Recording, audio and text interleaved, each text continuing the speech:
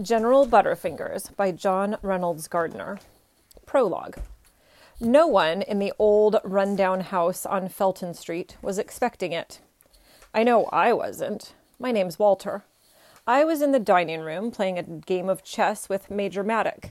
We were playing for the usual stakes, my allowance. Corporal Kimball, I remember, was in the den listening to marching band records, tapping his cane to the beat of the music. Private Patterson was out on the back porch, as usual, asleep in his wheelchair, a book spread open on his lap. He gets a new book every month in the mail, but he never reads them. My mother was in the kitchen, making lunch for everyone. I could hear her opening and closing cupboards. It was just a typical summer day in that old run-down house on Felton Street. I guess that's why no one was expecting it. Chapter 1. The Letter. Butterfingers! The Major glared at me with his one good eye. He wore a black patch over the other. It was an accident, I said as I reached for the chess piece I had knocked over. Must you be so clumsy? Mom says it's just a growing stage. Next year when I'm 12, I wish you'd hurry up. I'm getting better. Not much. The Major's good eye looked back to the chessboard. As the Major studied the board, I studied the Major's 80-year-old face. I tried to imagine how he must have looked when he was younger, the fearless commando, the leader of the elite rescue force called the Spitzers. Check, said the Major. What? And then I saw what had happened.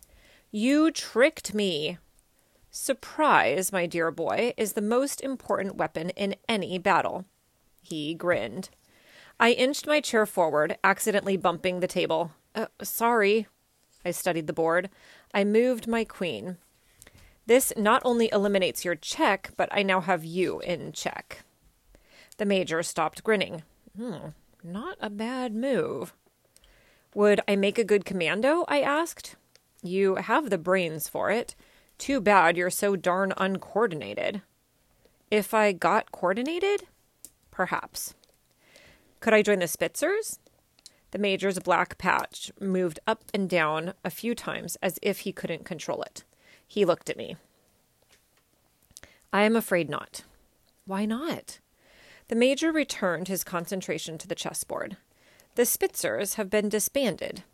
They existed long ago before you were born. Far as I know, there are only 3 of us still living. And you all live in this house. And we all plan to go on living in this house. No more fighting for us. The Major moved his bishop between my queen and his own king. I had anticipated the Major's move. I moved my queen 1 square to the left. Check. And then I saw something. No, I'm sorry. Make that checkmate. Dadgummit. How'd you learn to play like that? You taught me. Well, I'm going to stop teaching you. The Major shook his head. The General warned me to watch out for you. At the mention of the General, I felt an ache in my heart, or chest, or someplace inside me. I sure miss the General, I said, and as I spoke, the old grandfather clock in the living room began to strike 12. This house just isn't the same without him. We all miss him, Walter. He was quite a man. Too bad he had to die. Death is something that is kind of hard to avoid. The General avoided it once, I said, when you and the Spitzers saved his life during the war.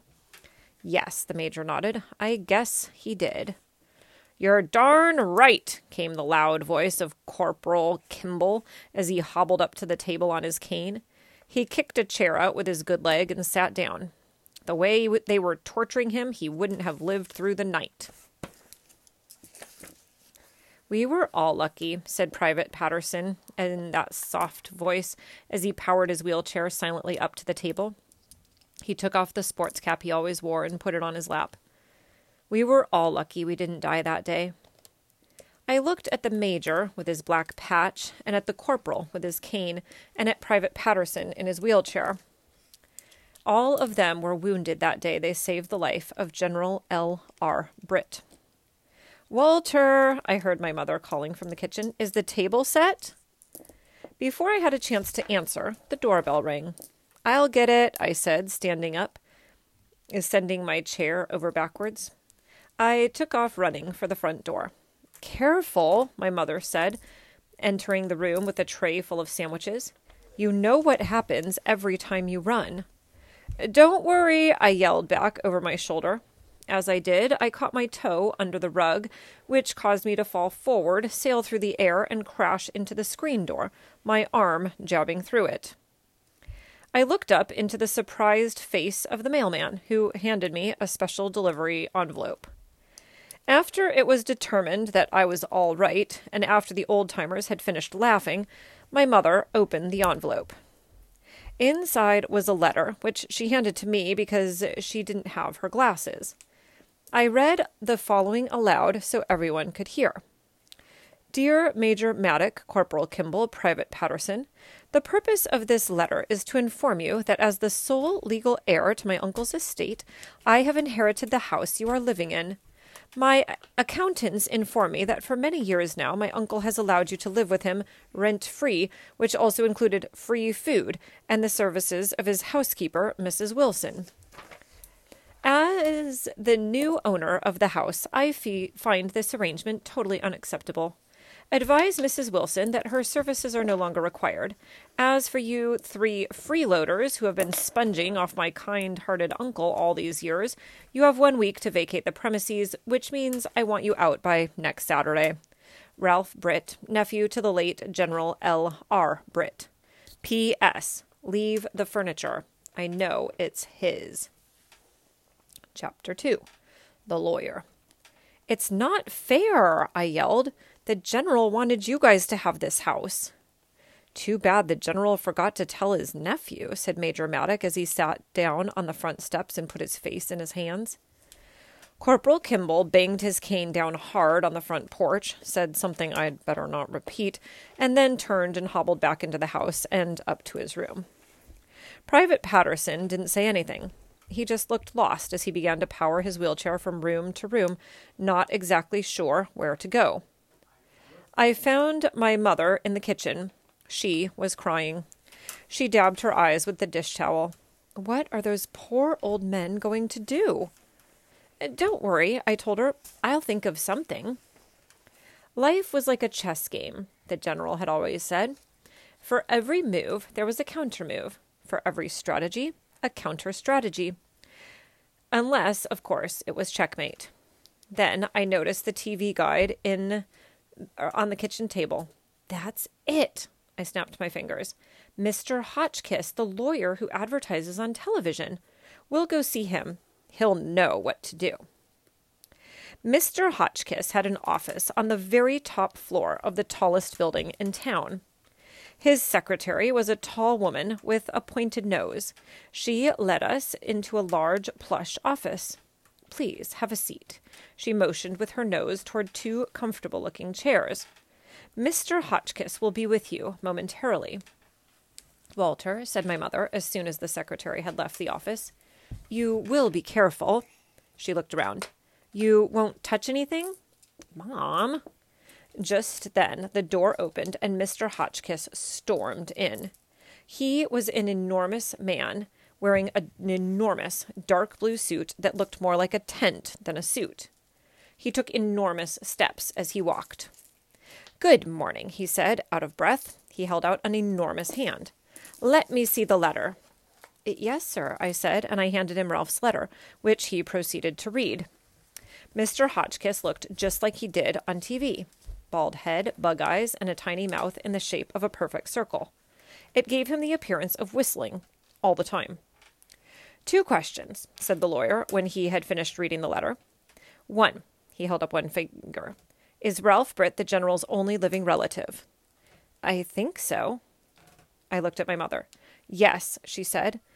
"The general had a brother who was Ralph's father, but he died about a year ago." 2, Mr. Hotchkiss held up 2 fingers. "Did the general leave a will, a last will and testament?" "Not that I know of." I looked at my mother again. She shook her head. "Then the house goes to the nephew," said Mr. Hotchkiss, "as well as any other property the general might have." "There is a special account at the bank," said my mother. "We use it for groceries and other living expenses." The lawyer shook his head. "It all belongs to the nephew." Every last cent. That's the law. And with that, Mr. Hotchkiss stood up and motioned with his hand toward the door. Thank you for coming in. Please pay my secretary on the way out. And have a nice day. My mother stood up to leave, but I stayed seated. Now, what about the general's promise? Now, Walter, said my mother. It's all right, said the lawyer, smiling with his little mouth. I don't mind questions from youngsters.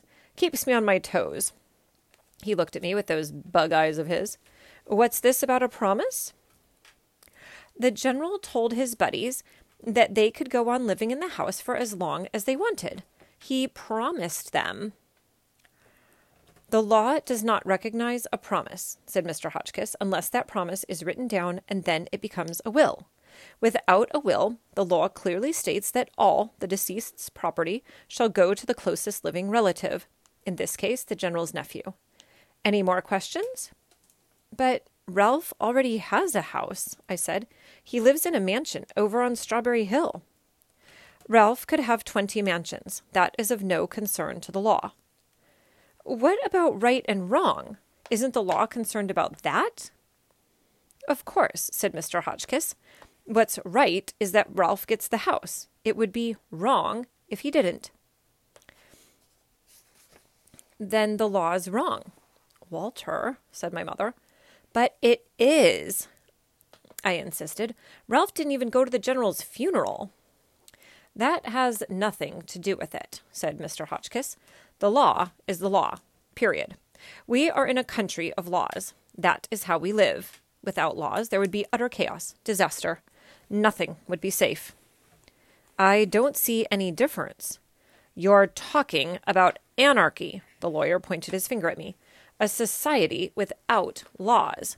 He was getting excited. My mother took me by the arm and led me over to the door. Thank you, Mr. Hotchkiss, she said, and then she dragged me out of the office. But I still had one thing left to say, and I was going to say it. I opened the door back up. Under this anarchy, where there are no laws, I said in a loud voice, there wouldn't be any lawyers either, would there? Mr. Hotchkiss raised both enormous arms in the air, and he opened his tiny mouth as wide as it would open, but he didn't say anything. He just got red as a beet. I closed the door quickly. I thought he was going to explode. On the way home in the taxi, did I ever get it from my mother? She lectured me up one side and down the other about being rude.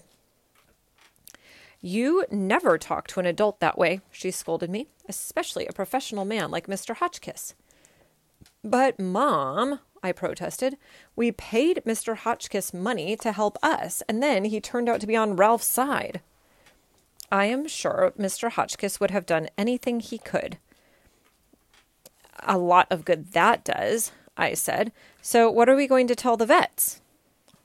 The truth, said my mother, which is that I must find another job and that they must go back to the army hospital.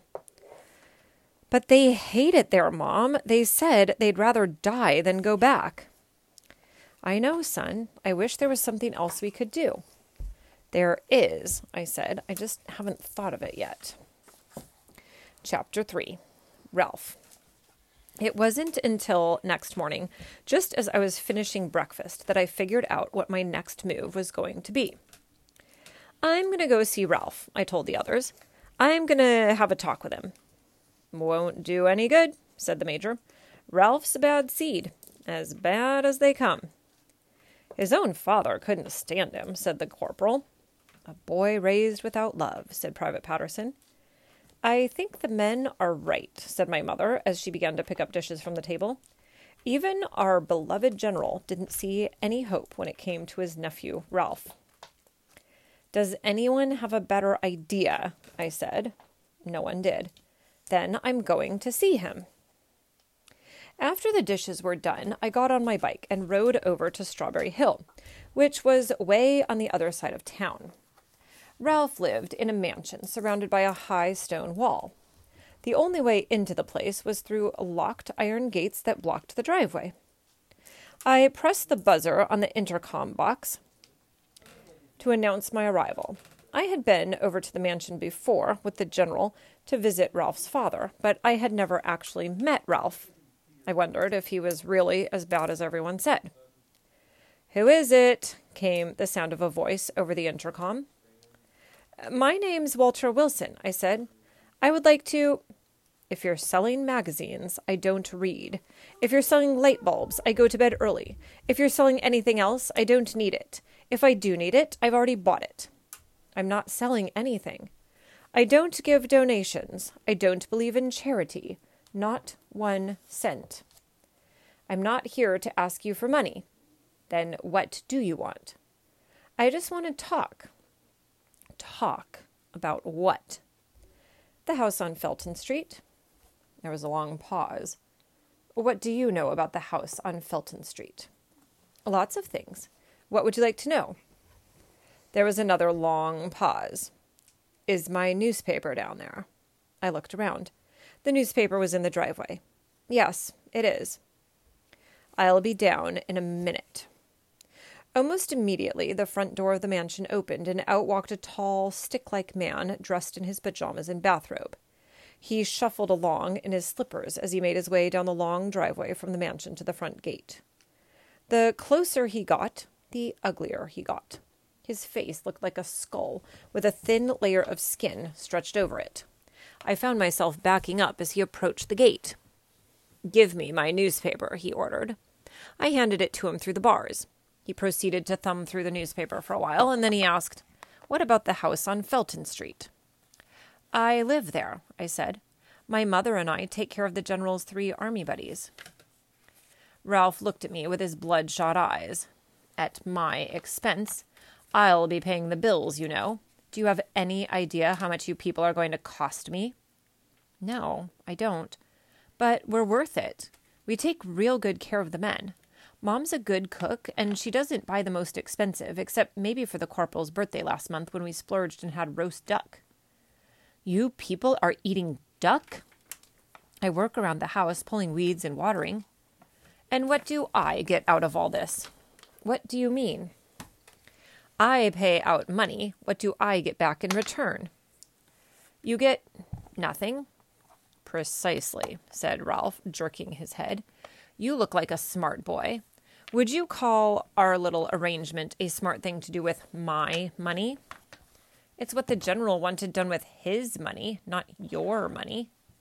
"What the General chose to do with his money was his business. Now that his money belongs to me, it's my business, and I want those bums out of my house." "They're not bums." "Anyone who doesn't pay his own way is a bum." "They paid back during the war when they saved the General's life. Now the General is paying them back." "They've been paid back. The General has been supporting them for years." "The General promised to take care of them forever." "When the General died, all his promises died with him." Ralph began to thumb through his newspaper and then said in a low voice, "If those old geezers meant so much to the General, why didn't he leave a will?" "I don't know. Maybe he figured because you had this mansion, you wouldn't want that old house." "He figured wrong, didn't he?" Ralph grinned, stretching the skin on his face even tighter. "I guess they were right about you," I said. "I kept hoping you'd be like your father. He was real nice to us. He used to invite us over here for birthdays and Thanksgiving. Which reminds me, how come we never met you?" "Because," Ralph began to chew his lower lip, "I was never invited. My father and I didn't get along." "I heard he gave you anything you wanted." "On one condition, that I never come around." "He paid you to stay away?" Ralph nodded, looking at the ground. I suddenly felt sorry for him. "How would you like to come over to our house for dinner?" "Me?" Ralph blinked his eyes. I think he tried to smile. "Yes," I said, "I'm inviting you." "Why would you want to do that?"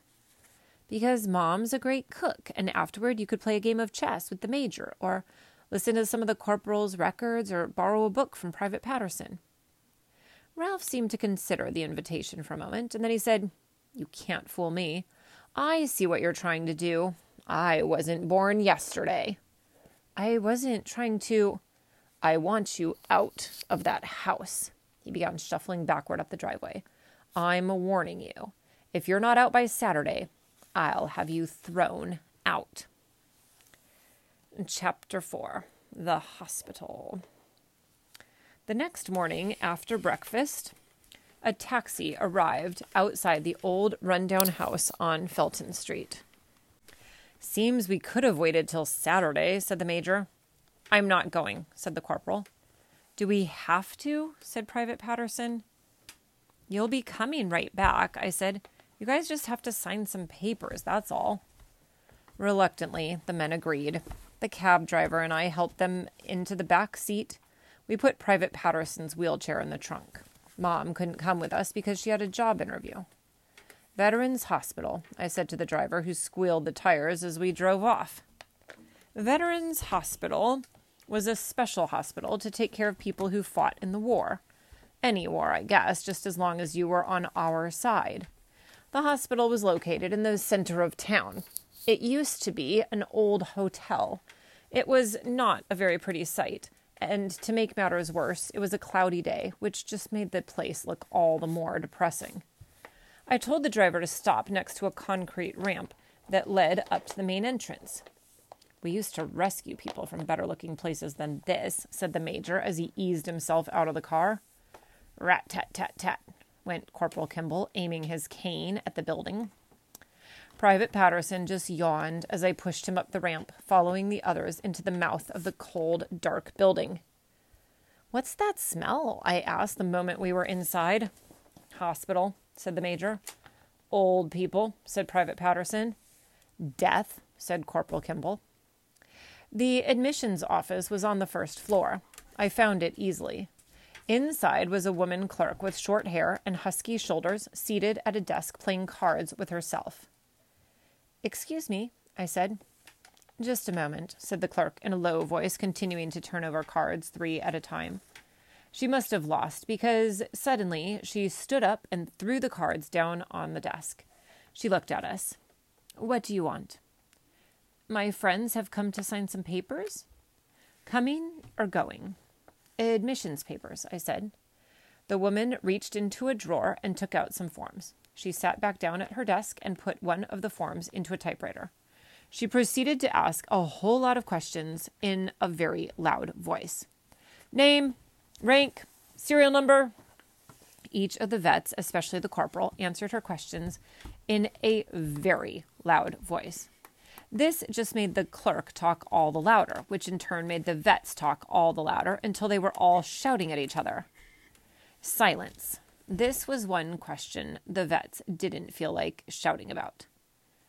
Saturday, I said, but they can change their minds, right? Sure, the clerk shrugged her husky shoulders. If you can find somebody who wants them. She flashed the vets a phony smile. A bus will be by to pick you guys up Saturday afternoon. Not if we can help it, said the major. I'd rather die, said the corporal. I want to see my room, said Private Patterson. Is it all right? I asked the clerk. 9th floor, she said. Ask for the ward. The ward turned out to be one large room with 100 beds in it, all of them taken. Where are they going to put you guys? I asked as we made our way down an aisle between rows of occupied beds. People drop like flies around this place, said Corporal Kimball. Should be plenty of beds by Saturday. I tried not to stare as we passed the beds, even though I could tell that the people in those beds were looking at us. I tried to imagine how these men must have looked in their uniforms, how proud they must have been. I wondered if anyone ever thought of making uniformed pajamas.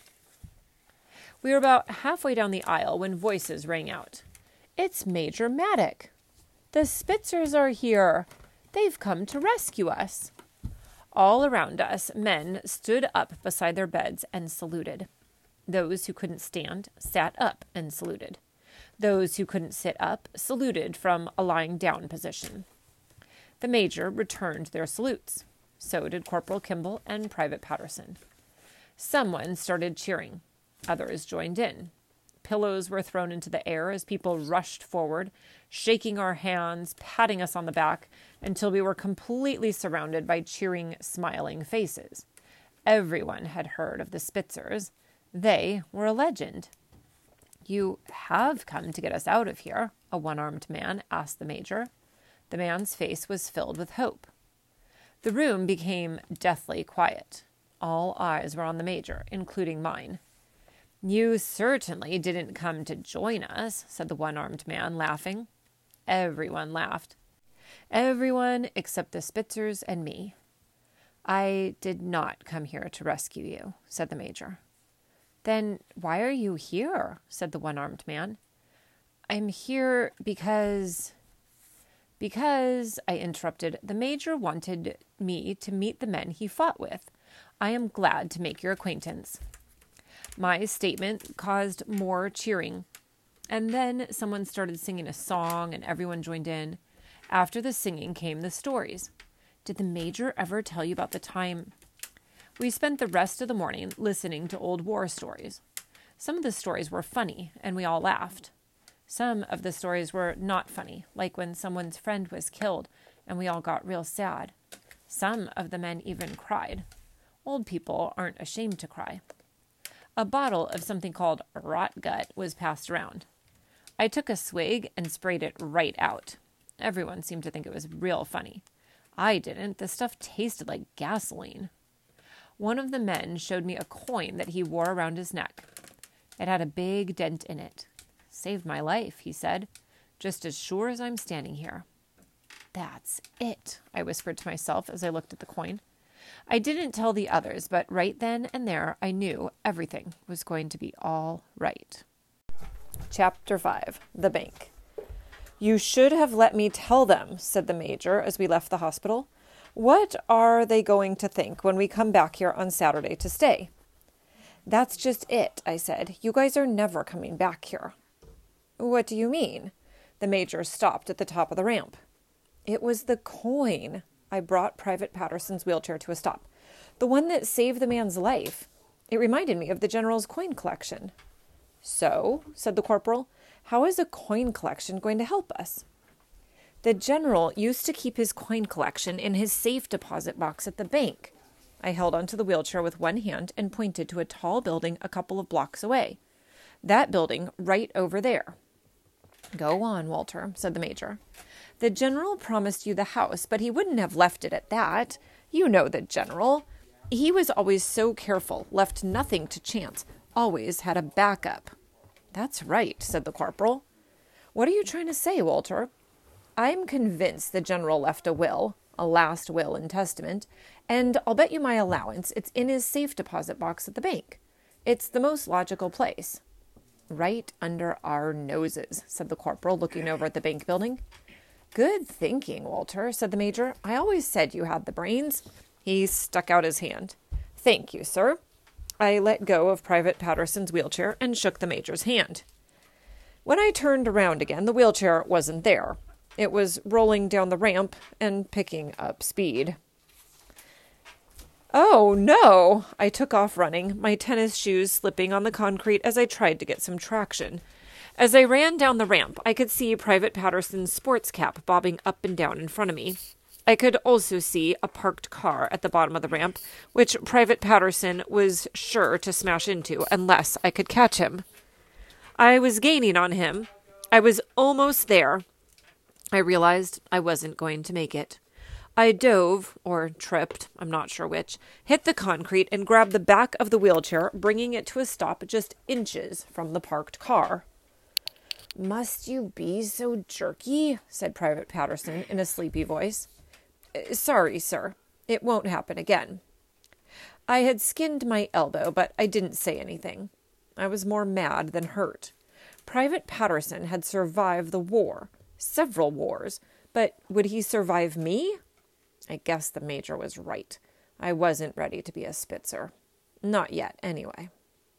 It took 20 minutes to go the 2 blocks from the hospital to the bank building. Old people just don't go very fast.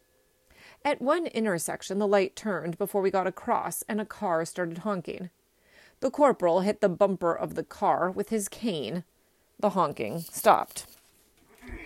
The bank was nice and cool inside.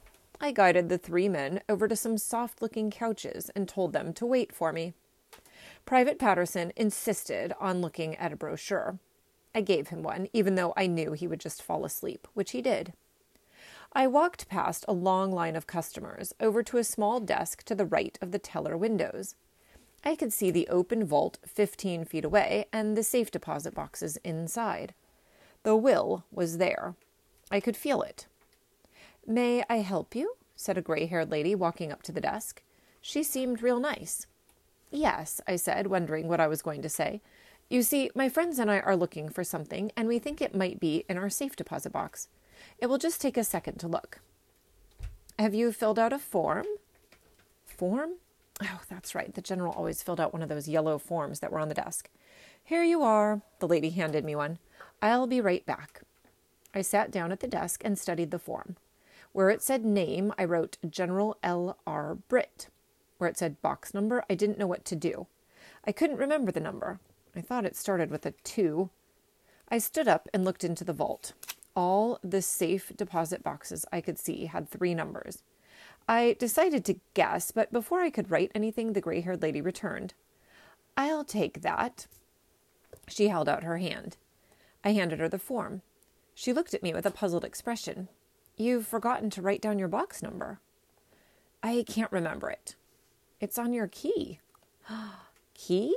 Oh, how could I be so dumb? The general had a key, and so did the bank. It took 2 keys to open a safe deposit box." The woman glanced at the form one more time. She tilted her head to the side. "You're a little young to be a general, aren't you?" "Yes, ma'am." I decided to tell her everything. All about the general and the vets and the old house on Felton Street, and about Ralph in the hospital and the coin that saved the man's life, and of course about the will. "So you see, I don't want what's in the box. I just want to know what's in it." "The contents of a safe deposit box are confidential," said the lady, tearing up the little slip I had given her. "General Britt didn't have to tell us what he put in it, and I certainly don't have to tell you." She put the pieces in the trash can under the desk. "Furthermore, when a person dies, his safe deposit box is sealed until his estate is settled, so I couldn't tell you even if I wanted to, which I don't." "What if no one knew the box was here? What if the general kept it a secret? Then it would still be here, right?" "I guess it would be, but all I want to know is if the general still has a box here. Can you at least tell me that? It's real important to those 3 gentlemen over there on the couch. You don't know how important." I looked over toward the couch, which was a mistake because all 3 of the vets were asleep. "It's highly irregular," said the gray-haired lady, "but I guess it won't hurt anything." She went over to a file cabinet and came back with a card. "According to this, the general's box was closed out on the 16th of last month." "That's impossible. That was the day the general died." "Are you saying someone forged the general's signature?" "Yes, and I know exactly who it was." Chapter 6. The Tape. "Ralph stole the will," I told my mother when we got home. "What will?" "The one we think the general wrote," said the major. "I'm sure he wrote it," I said, and I proceeded to tell my mother the whole story. "So what can we do?" "Not much," said the major. "Even if there was a will, Ralph has certainly destroyed it by now." The others agreed. Without a will, there wasn't too much we could do. "I'm afraid I have more bad news," said my mother. "I've found a new job. I start tomorrow. Walter will stay here and take care of you until Saturday." "Oh, no," said the corporal. "Remember the last time Butterfingers tried to cook?" That night, Mom prepared roast duck for a farewell dinner. It was the best she'd ever cooked, but no one seemed to notice. After dinner, I helped my mother pack her things, and the following morning, I called for a taxi. "I'll come by the hospital to visit you," she told the vets, and then she started to kiss them and cry and blow her nose all at the same time. She waved her handkerchief out the window as the taxi drove off. "How dare Ralph break up our family," said the major as we watched the taxi disappear down the end of Felton Street. I say we tar and feather him, said the corporal. Make him cry uncle, said Private Patterson. That's it, I said. What if we get Ralph to admit he stole the will? You mean a confession? Said the major. Yes. The major rubbed his chin and squinted his good eye. A confession plus the forgery at the bank should be enough to nail him. But how are we going to get him to confess? Said Private Patterson. Leave him to me. The corporal gripped his cane so hard that his knuckles turned white. I have an easier way. I raced into the house and came back with the small tape recorder the vets had given me for my birthday last year. I'll get Ralph to admit it on tape. That may be easier said than done. The major and the others didn't seem too enthusiastic about my idea. Don't worry, I told them. You just leave everything to me. Since Ralph knew what I looked like, I needed a disguise. I found some dark glasses and an old wig of my mother's that I had used for a Halloween costume. Next, I had to figure out a way to get past those locked gates at the mansion. Once inside, I was sure I could get Ralph to talk about the will. The solution came to me when I noticed a nickel and some pennies on the dresser. Money, I said out loud. The one word that would get Ralph to open those gates. I was ready. To announce my departure, I decided to play Charge on the Spitzer bugle, which was kept behind glass doors in a cabinet in the hallway. I wasn't allowed to touch the bugle without permission, but under the right circumstances, I figured it would be all right. Walter, came the sound of the major's voice as I was putting the bugle to my lips. Put that bugle down. You know only a Spitzer is allowed to touch it. I'm sorry. I put the bugle back into the cabinet. I just thought... I'm sorry, too, said the major. Sorry to yell at you. I know you were just trying to cheer us up. I'm going to do more than try. I opened the front door. When I come back, I'm going to have Ralph's confession. I bicycled over to Strawberry Hill in record time, my disguise stuffed under my shirt, my tape recorder in my jacket pocket. Who is it? Said Ralph's voice over the intercom. Delivery from Citibank. There was a long pause. What are you delivering? Money. Money? Coins, actually. Part of General Britt's coin collection. A buzzer sounded. I pushed open the heavy iron gates. I was inside. I quickly slipped on the wig and dark glasses. I pressed the play and record buttons on the tape recorder. Testing, testing. The indicator light flashed, showing that it was picking up my voice. Everything was set. Would you hurry up? Came the sound of Ralph's voice, and I looked up to see Ralph standing on the front porch of the mansion. He was dressed as before, in his bathrobe and pajamas. I slipped the tape recorder into my jacket pocket as I walked slowly up the long driveway to the mansion. I don't have all day, you know, said Ralph in a disgusted tone of voice. He held out his hand. Let me see the coins. Are you Ralph Britt? I said it loudly so the tape would be sure to pick it up. Yes, yes, he jerked his hand. Give them to me. I'm sorry, I said. I must see some identification. I faked a smile. Bank rules. Ridiculous. Ralph motioned for me to follow him inside. Such an inconvenience. Now I must find my wallet. The inside of the mansion was a mess. The floor was so dirty that I could hear my own footsteps as we walked. Piles of magazines and newspapers were all over the place, and I even saw cobwebs in the chandeliers. But what got me the most was the smell, which was a combination of dust, cigarettes, and popcorn all mixed together. This way, this way. Ralph led me into the living room, where he had 3 of those big screen televisions, all on, each on a different station. In front of the couch were 2 bowls as big as fish tanks. One was filled with popcorn, the other with cigarette butts. I'm not kidding. Here it is, said Ralph, holding up his driver's license for me to see. He held out his other question. Give me the coins. Just one more question, I said, although I wasn't exactly sure what I was going to say. Do you have the rest of the General's coin collection? Of course I have it. The collection that was in the general's safe deposit box? Yes, yes. He held out his hand, moving his fingertips. General Britt's safe deposit box at Citibank that also contained the general's last will and testament? Say, who are you? Ralph seemed to notice my disguise for the first time. Then there was a will. I recognize your voice, said Ralph. You're the boy who was here yesterday. You took the will, didn't you? I said. On the 16th of last month, the day the general died. You forged the general's signature, and then you took what was in the box, which included the general's coin collection and his will, leaving the old house on Felton Street to his friends. You know about that? Ralph seemed stunned. Then you admit it. There was a will? You're not sure? Ralph's expression changed from stunned to confused. Then he seemed to return to his normal self. Yes, there was a will, but I destroyed it, so you can't prove a thing. Thank you, I said. That's just what I wanted to hear. I turned and ran, the tape recorder clutched tightly in my hand. Chapter 7. I got it! I ran into the house, holding the tape recorder in the air. It's all on tape. Mission successful, said the major. Way to go, Walter, said Private Patterson. Nothing went wrong, said the corporal.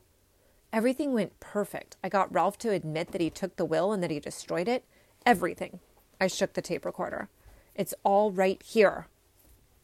Walter, said the major, and he sounded very serious. Did I do something wrong? No. The major removed a small black box from his pocket. You did nothing wrong. He handed me the box. This is for you. I opened the box. Inside was something I recognized immediately. It was a Spitzer medal, a jagged piece of lightning being extinguished by a big glob of spit. You mean I'm a Spitzer now? An honorary one, said the major, but a Spitzer just the same. Thank you. I couldn't take my eyes off the medal. You earned it, Walter. Now, let's listen to that tape. I stuffed the medal into my pocket and laid the tape recorder on the table. I'll have to rewind it first. You haven't listened to it? Said the corporal. I was in too much of a hurry to get home. I pressed the rewind button. Nothing happened. I pressed it again. Still nothing. What's going on? I banged the recorder on the table. Batteries, said the major. Do you have any others? My radio uses the same size. I went to my room and got my transistor radio. I switched batteries and pressed the rewind button again. It worked.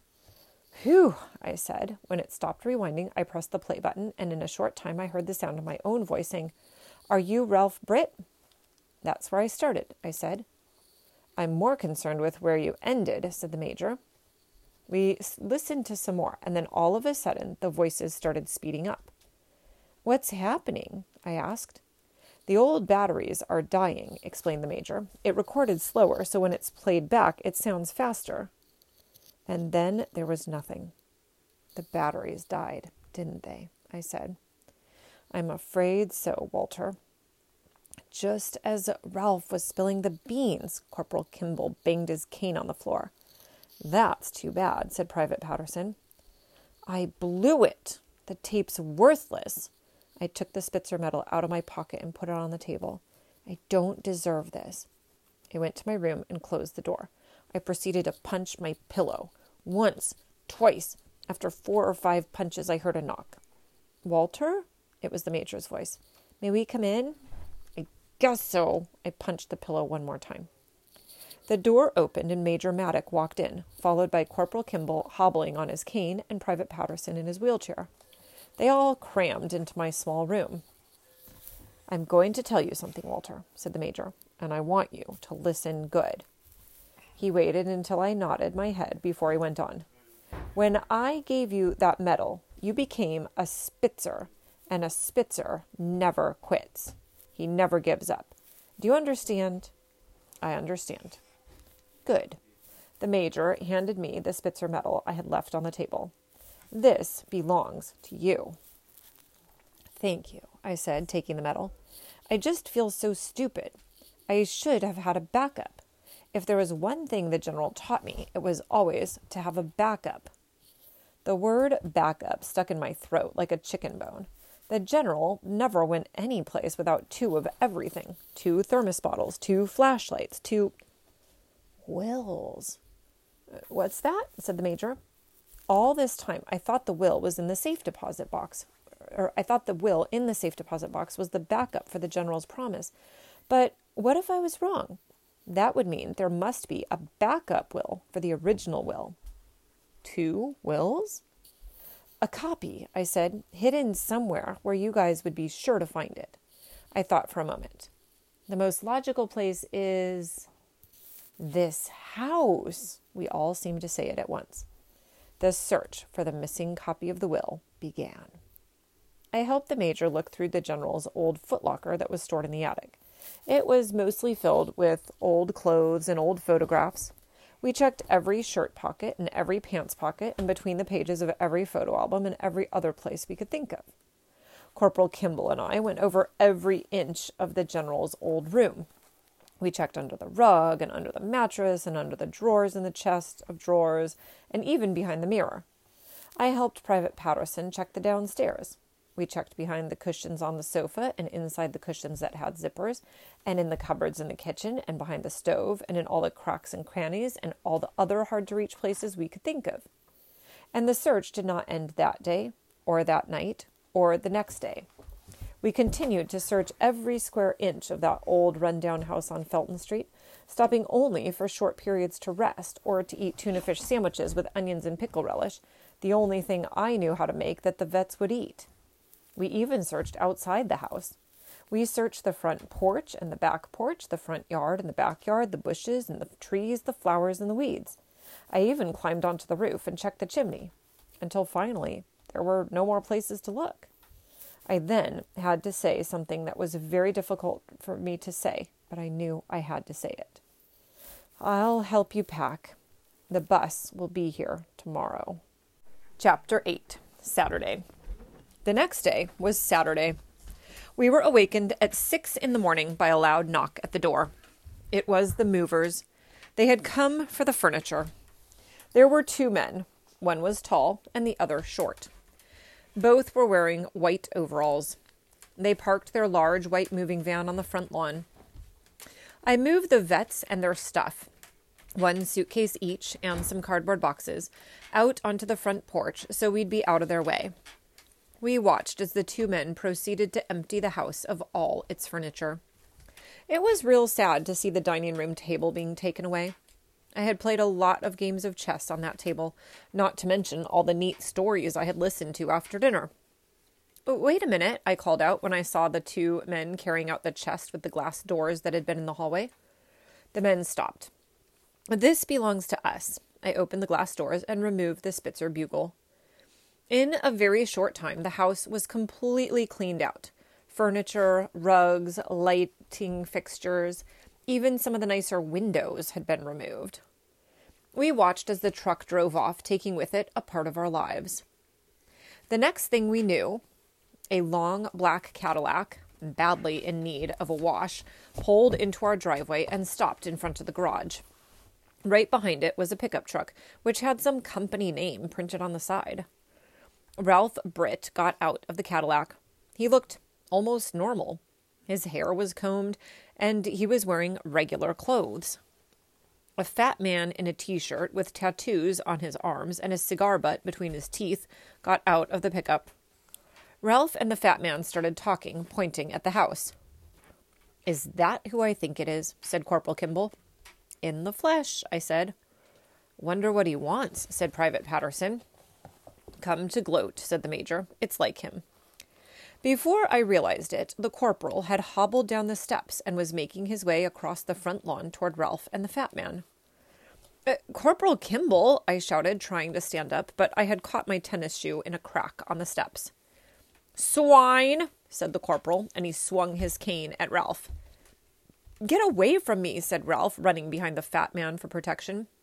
"Not till I teach you a lesson." Corporal Kimball swung his cane again. The fat man reached out with one of his tattooed arms and grabbed the cane. With a flick of the wrist, he jerked the cane away from the corporal. Just think, old man, this could be you, he said, and he brought the cane down over his knee, breaking it in two. I ran over and picked up the broken cane and then helped the corporal back to the porch. I'm not afraid of him. I know you're not. Same old Kimball, said the major, shaking his head. All brawn and no brains. Least I did something, said the corporal, collapsing onto the steps. You almost had him, said Private Patterson. Walter, said the major, straining to see with his good eye. What does that say on the side of the pickup? Ace. I had to step up to the side to see around Ralph, who was standing in front of the pickup. Ace demolition. I looked at the major. Does that mean what I think it means? Yes, Walter. That's exactly what it means. I got so mad I stormed across the front lawn. The fat man had gotten into his pickup and had started the engine. As I approached him, I heard Ralph say to him, I want you here at 6 a.m, sharp. I'll be here, said the fat man, and so will Betsy. Won't take us more than 10 minutes to level this baby. He chuckled as he backed his pickup out of the driveway. Betsy's a wrecking ball, isn't it? I said to Ralph, who spun around, startled at the sound of my voice. He looked relieved when he saw it was only me. If it isn't the delivery boy from the bank. He stood up tall and looked down at me. You're going to smash this house down, aren't you? It's my house, he shrugged. I'll do what I want. Not if the general was around, you wouldn't. But he's not, is he? I know why you want to destroy this house. You know about the missing copy of the will. You know it's hidden somewhere in the house, but you don't know where, so you're going to make sure nobody ever finds it. Smart boy. Smart enough to figure you out, but not smart enough to stop me. Ralph grinned, and when he did, I wanted to hurt him. The general didn't love you, I said, and I could tell by the look on Ralph's face that my comment hurt. You were his nephew, and he didn't love you, and I can see why. The general. Ralph spit out the word. He was such a big war hero. How do you impress a big war hero, huh, smart boy? He waited for me to say something, but I didn't say anything, so he kept talking. I got in a fight once right in front of him. I thought that would do it, but it didn't. He just called me a coward. What did you do, run? Heck no, I beat her up. Did you say her? You beat up a girl? She was taller than I was. I was so flabbergasted that I didn't know what to say, so I just stood there and watched as Ralph got into his car. He rolled down the window so he could say something. Nice knowing you, smart boy. He started the engine. Say goodbye to the old geezers for me. As he drove off, I could hear him laughing and coughing. Coughing the way people who smoke a lot do. Chapter 9. Goodbye. I looked at my watch. The bus was due any minute, and when it came, I would have to say goodbye to my best friends. Walter, said the major as we sat on the steps of the front porch, I want you to have this. He handed me a shoebox. This is your chess set, I said, recognizing the box. I can't take this. You'll get more use out of it than I will. But you'll have plenty of time to play at the hospital. I don't feel much like playing anymore. Do you really want me to have it? I touched the pieces, which were made of real brass. Yes, Walter, I do. I'll never forget what you taught me and all the great games we had. Nor will I. Do you want to play a quick game before the bus gets here? The major shook his head and looked away. Butterfingers? It was the corporal's turn. See that box over there? He pointed with his broken cane, which I had taped together with some extra tape we had left over from packing. Those are my records. Best marching music you'll ever hear. He looked at me. They're yours. You can listen to your records at the hospital. I don't have a phonograph. It belonged to the general. But surely the hospital will have a phonograph. Even if they do, he rattled his cane, what's the use of listening to music in a place like that? Before I could say anything, Private Patterson spoke up. It would make me very happy if you would take my books. He smiled at me with those sleepy eyes of his. I have some nice ones. I know you do, but... And then I remembered that Private Patterson would never read them anyway. All he needed was any old magazine on his lap to make him fall asleep. Thank you, I said. Thanks, all of you. I'll take real good care of your stuff, I promise. Just then we heard something, and we all turned and looked down the street. It was a taxi. The taxi stopped in front of the house, and Mom got out. She could only stay a minute because the new place she was working at was real strict, and she had to get right back. You'll be fine, she told the vets, but I could tell from the sound of her voice that she didn't believe it. She kissed each of them on the forehead, gave them each a hug, then got back in the taxi and left, her handkerchief waving out the window. The bus arrived. It was a big green army bus. It was empty except for the bus driver, a young man who chewed gum with his mouth open. Maddock, he called out, chewing as he talked. Kimball, Patterson. It's Major Maddock, I said. Corporal Kimball. Private Patterson. Anything you say, kid. He chewed a little faster. Is that your stuff? He pointed to their things on the front porch. Just the suitcases in those boxes, I said. The rest of the stuff stays. As the driver began to load the suitcases onto the bus, I turned to my friends. Goodbye, Major. I shook the Major's hand. Goodbye. I shook Corporal Kimball's hand. Goodbye, Private Patterson. Goodbye, Walter. We stood there for a moment looking at each other, and then I found myself hugging each one of them and crying like a baby. I'm not ashamed of it either. Straighten up, Butterfingers, said the corporal, but I could tell he was crying too. It's all right, said Private Patterson. We're used to being casualties. Walter, said the Major, I want you to tell your mother something for me. What's that, sir? I want you to tell her that she has a real fine son. A real Spitzer, if I ever saw one. Do you mean it? I don't say things I don't mean. I'm going to miss you, I said. A tear appeared in the Major's good eye and rolled down his cheek. He gave my hand a squeeze, and then he turned and got onto the bus. The others followed. I helped the driver with Private Patterson. I stood on the sidewalk, staring up at them. They had their heads pressed up against the bus windows, staring down at me. Major Maddock, Corporal Kimball, Private Patterson, the Spitzers who had rescued so many, and now, when they were in need... The driver started the engine. Private Patterson started to wave. I calmly walked over and stood in front of the bus, holding out my arms. What are you doing, kid? Said the driver, sticking his gum-chewing head out the window. Tell them to get off. That's all I said, but I must have sounded like I meant it, because in less than 5 minutes the bus was gone, and there on the sidewalk were the vets and their luggage. No one said anything. They were waiting for me to speak. When I tried to give this back to you, I said, holding up my Spitzer medal, you wouldn't let me. You told me that a Spitzer never quits. So, we're not quitting. What do you suggest we do, Walter? Said the Major. Fight, I said, and the calmness with which I said it surprised me. We are not giving up this house without a fight. Chapter 10. The General. The dining room was officially renamed the War Room. I dragged in some old lawn chairs from the garage, which was filled with the junk the movers had left behind. I also found an old door, which I converted into a table by laying it on some orange crates. With a magic marker, I began to draw on the door. I sketched an aerial view of the house, now referred to as the compound. I sketched the grounds around the house and the road in front, the big maple tree, the lawn area leading up to the house, and the driveway going to the garage. This is how I figure it, I said to the others. They'll get here about 6 a.m. They'll bring the wrecking ball in from the main road and set it up approximately here. I drew a large X on the door. If we just had a bazooka, said the corporal, banging his cane in the usual manner.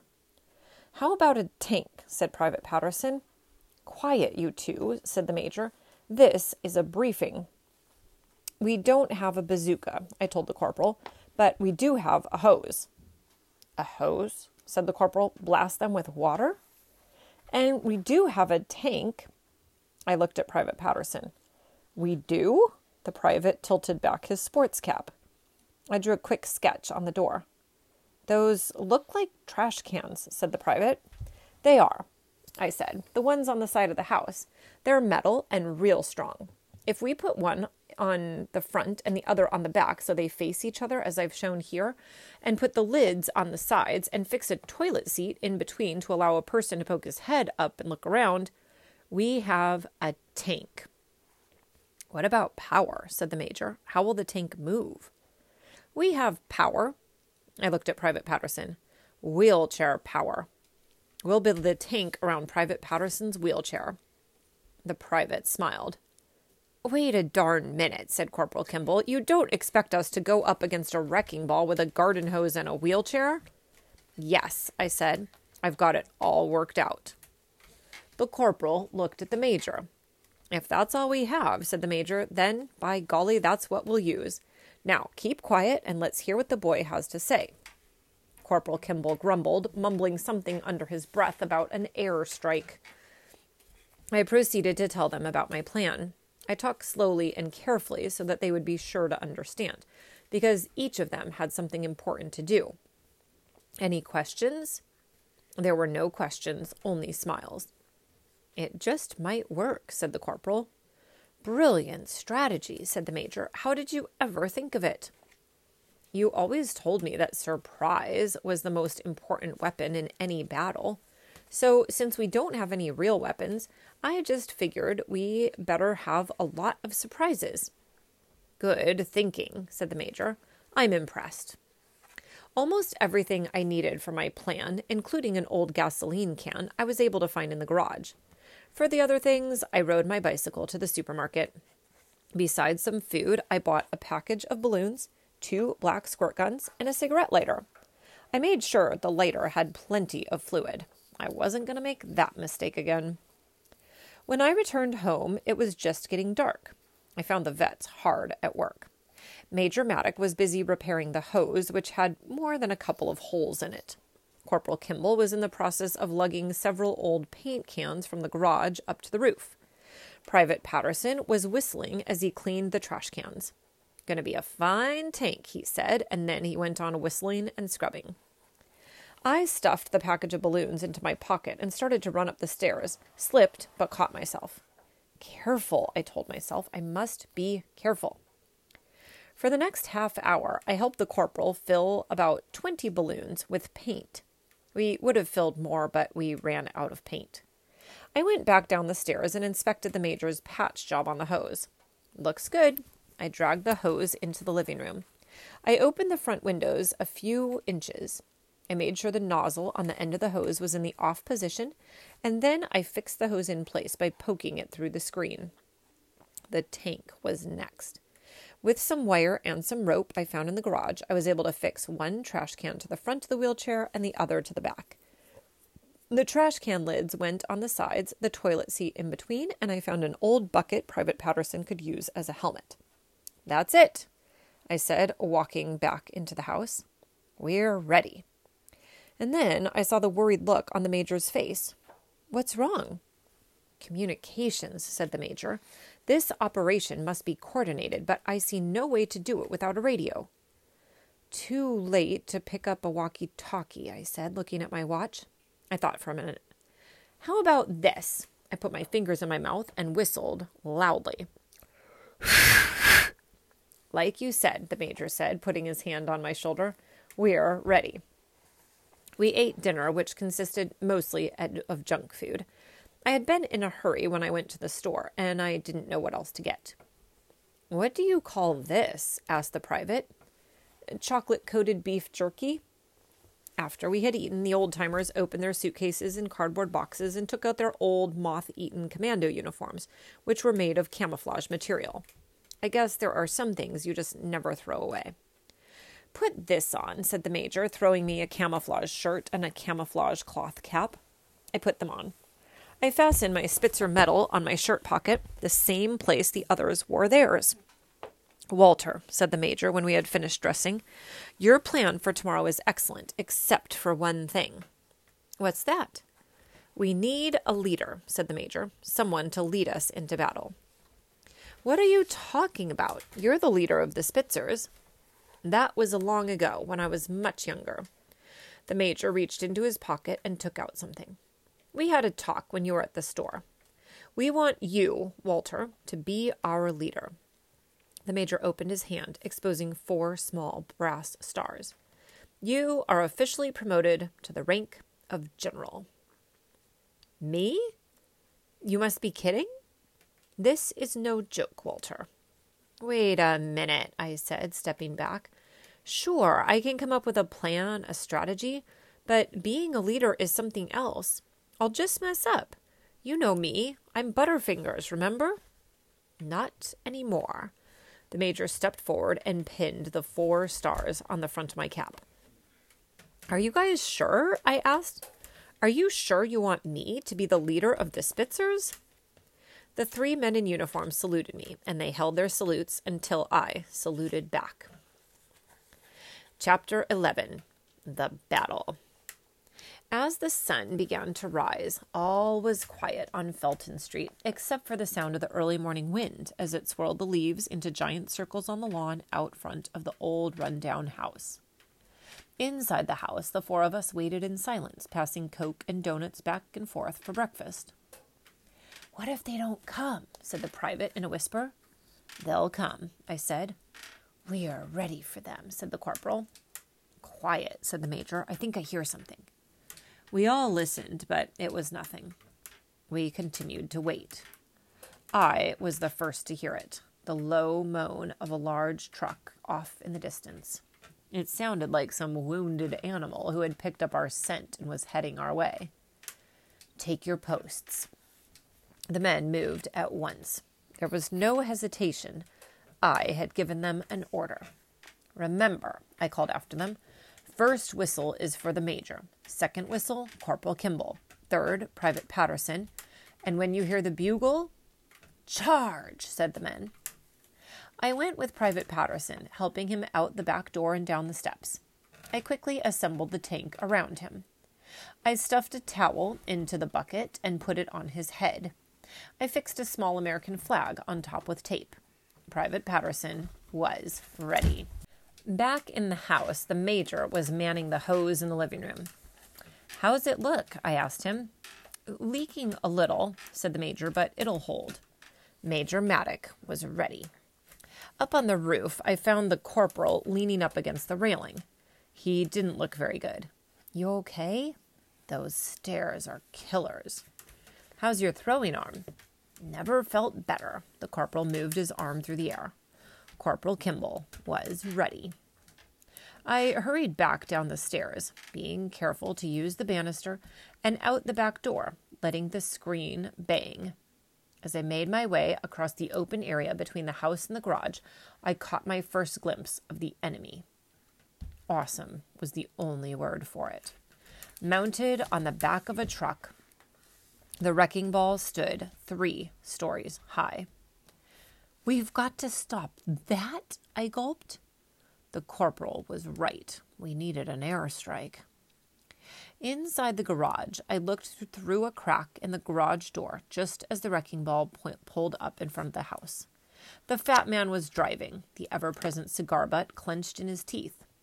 I should have been readied by now, but I wasn't. I had to hurry. I quickly tied the Spitzer bugle to my belt. I unscrewed the cap to the gasoline can, which I had filled earlier with water, stuffed in a piece of cloth, leaving a small tail hanging out, and put the can into an old pillowcase. I felt my right pocket to make sure the cigarette lighter was there. It was. I was ready. Looking through the crack again, I saw the wrecking ball moving across the front lawn toward the house, its steel-framed tower creaking noisily.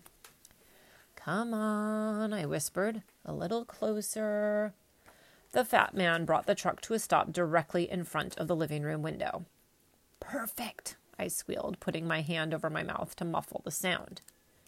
Just then, Ralph Britt pulled his long black Cadillac into the driveway and drove up to within inches of the garage.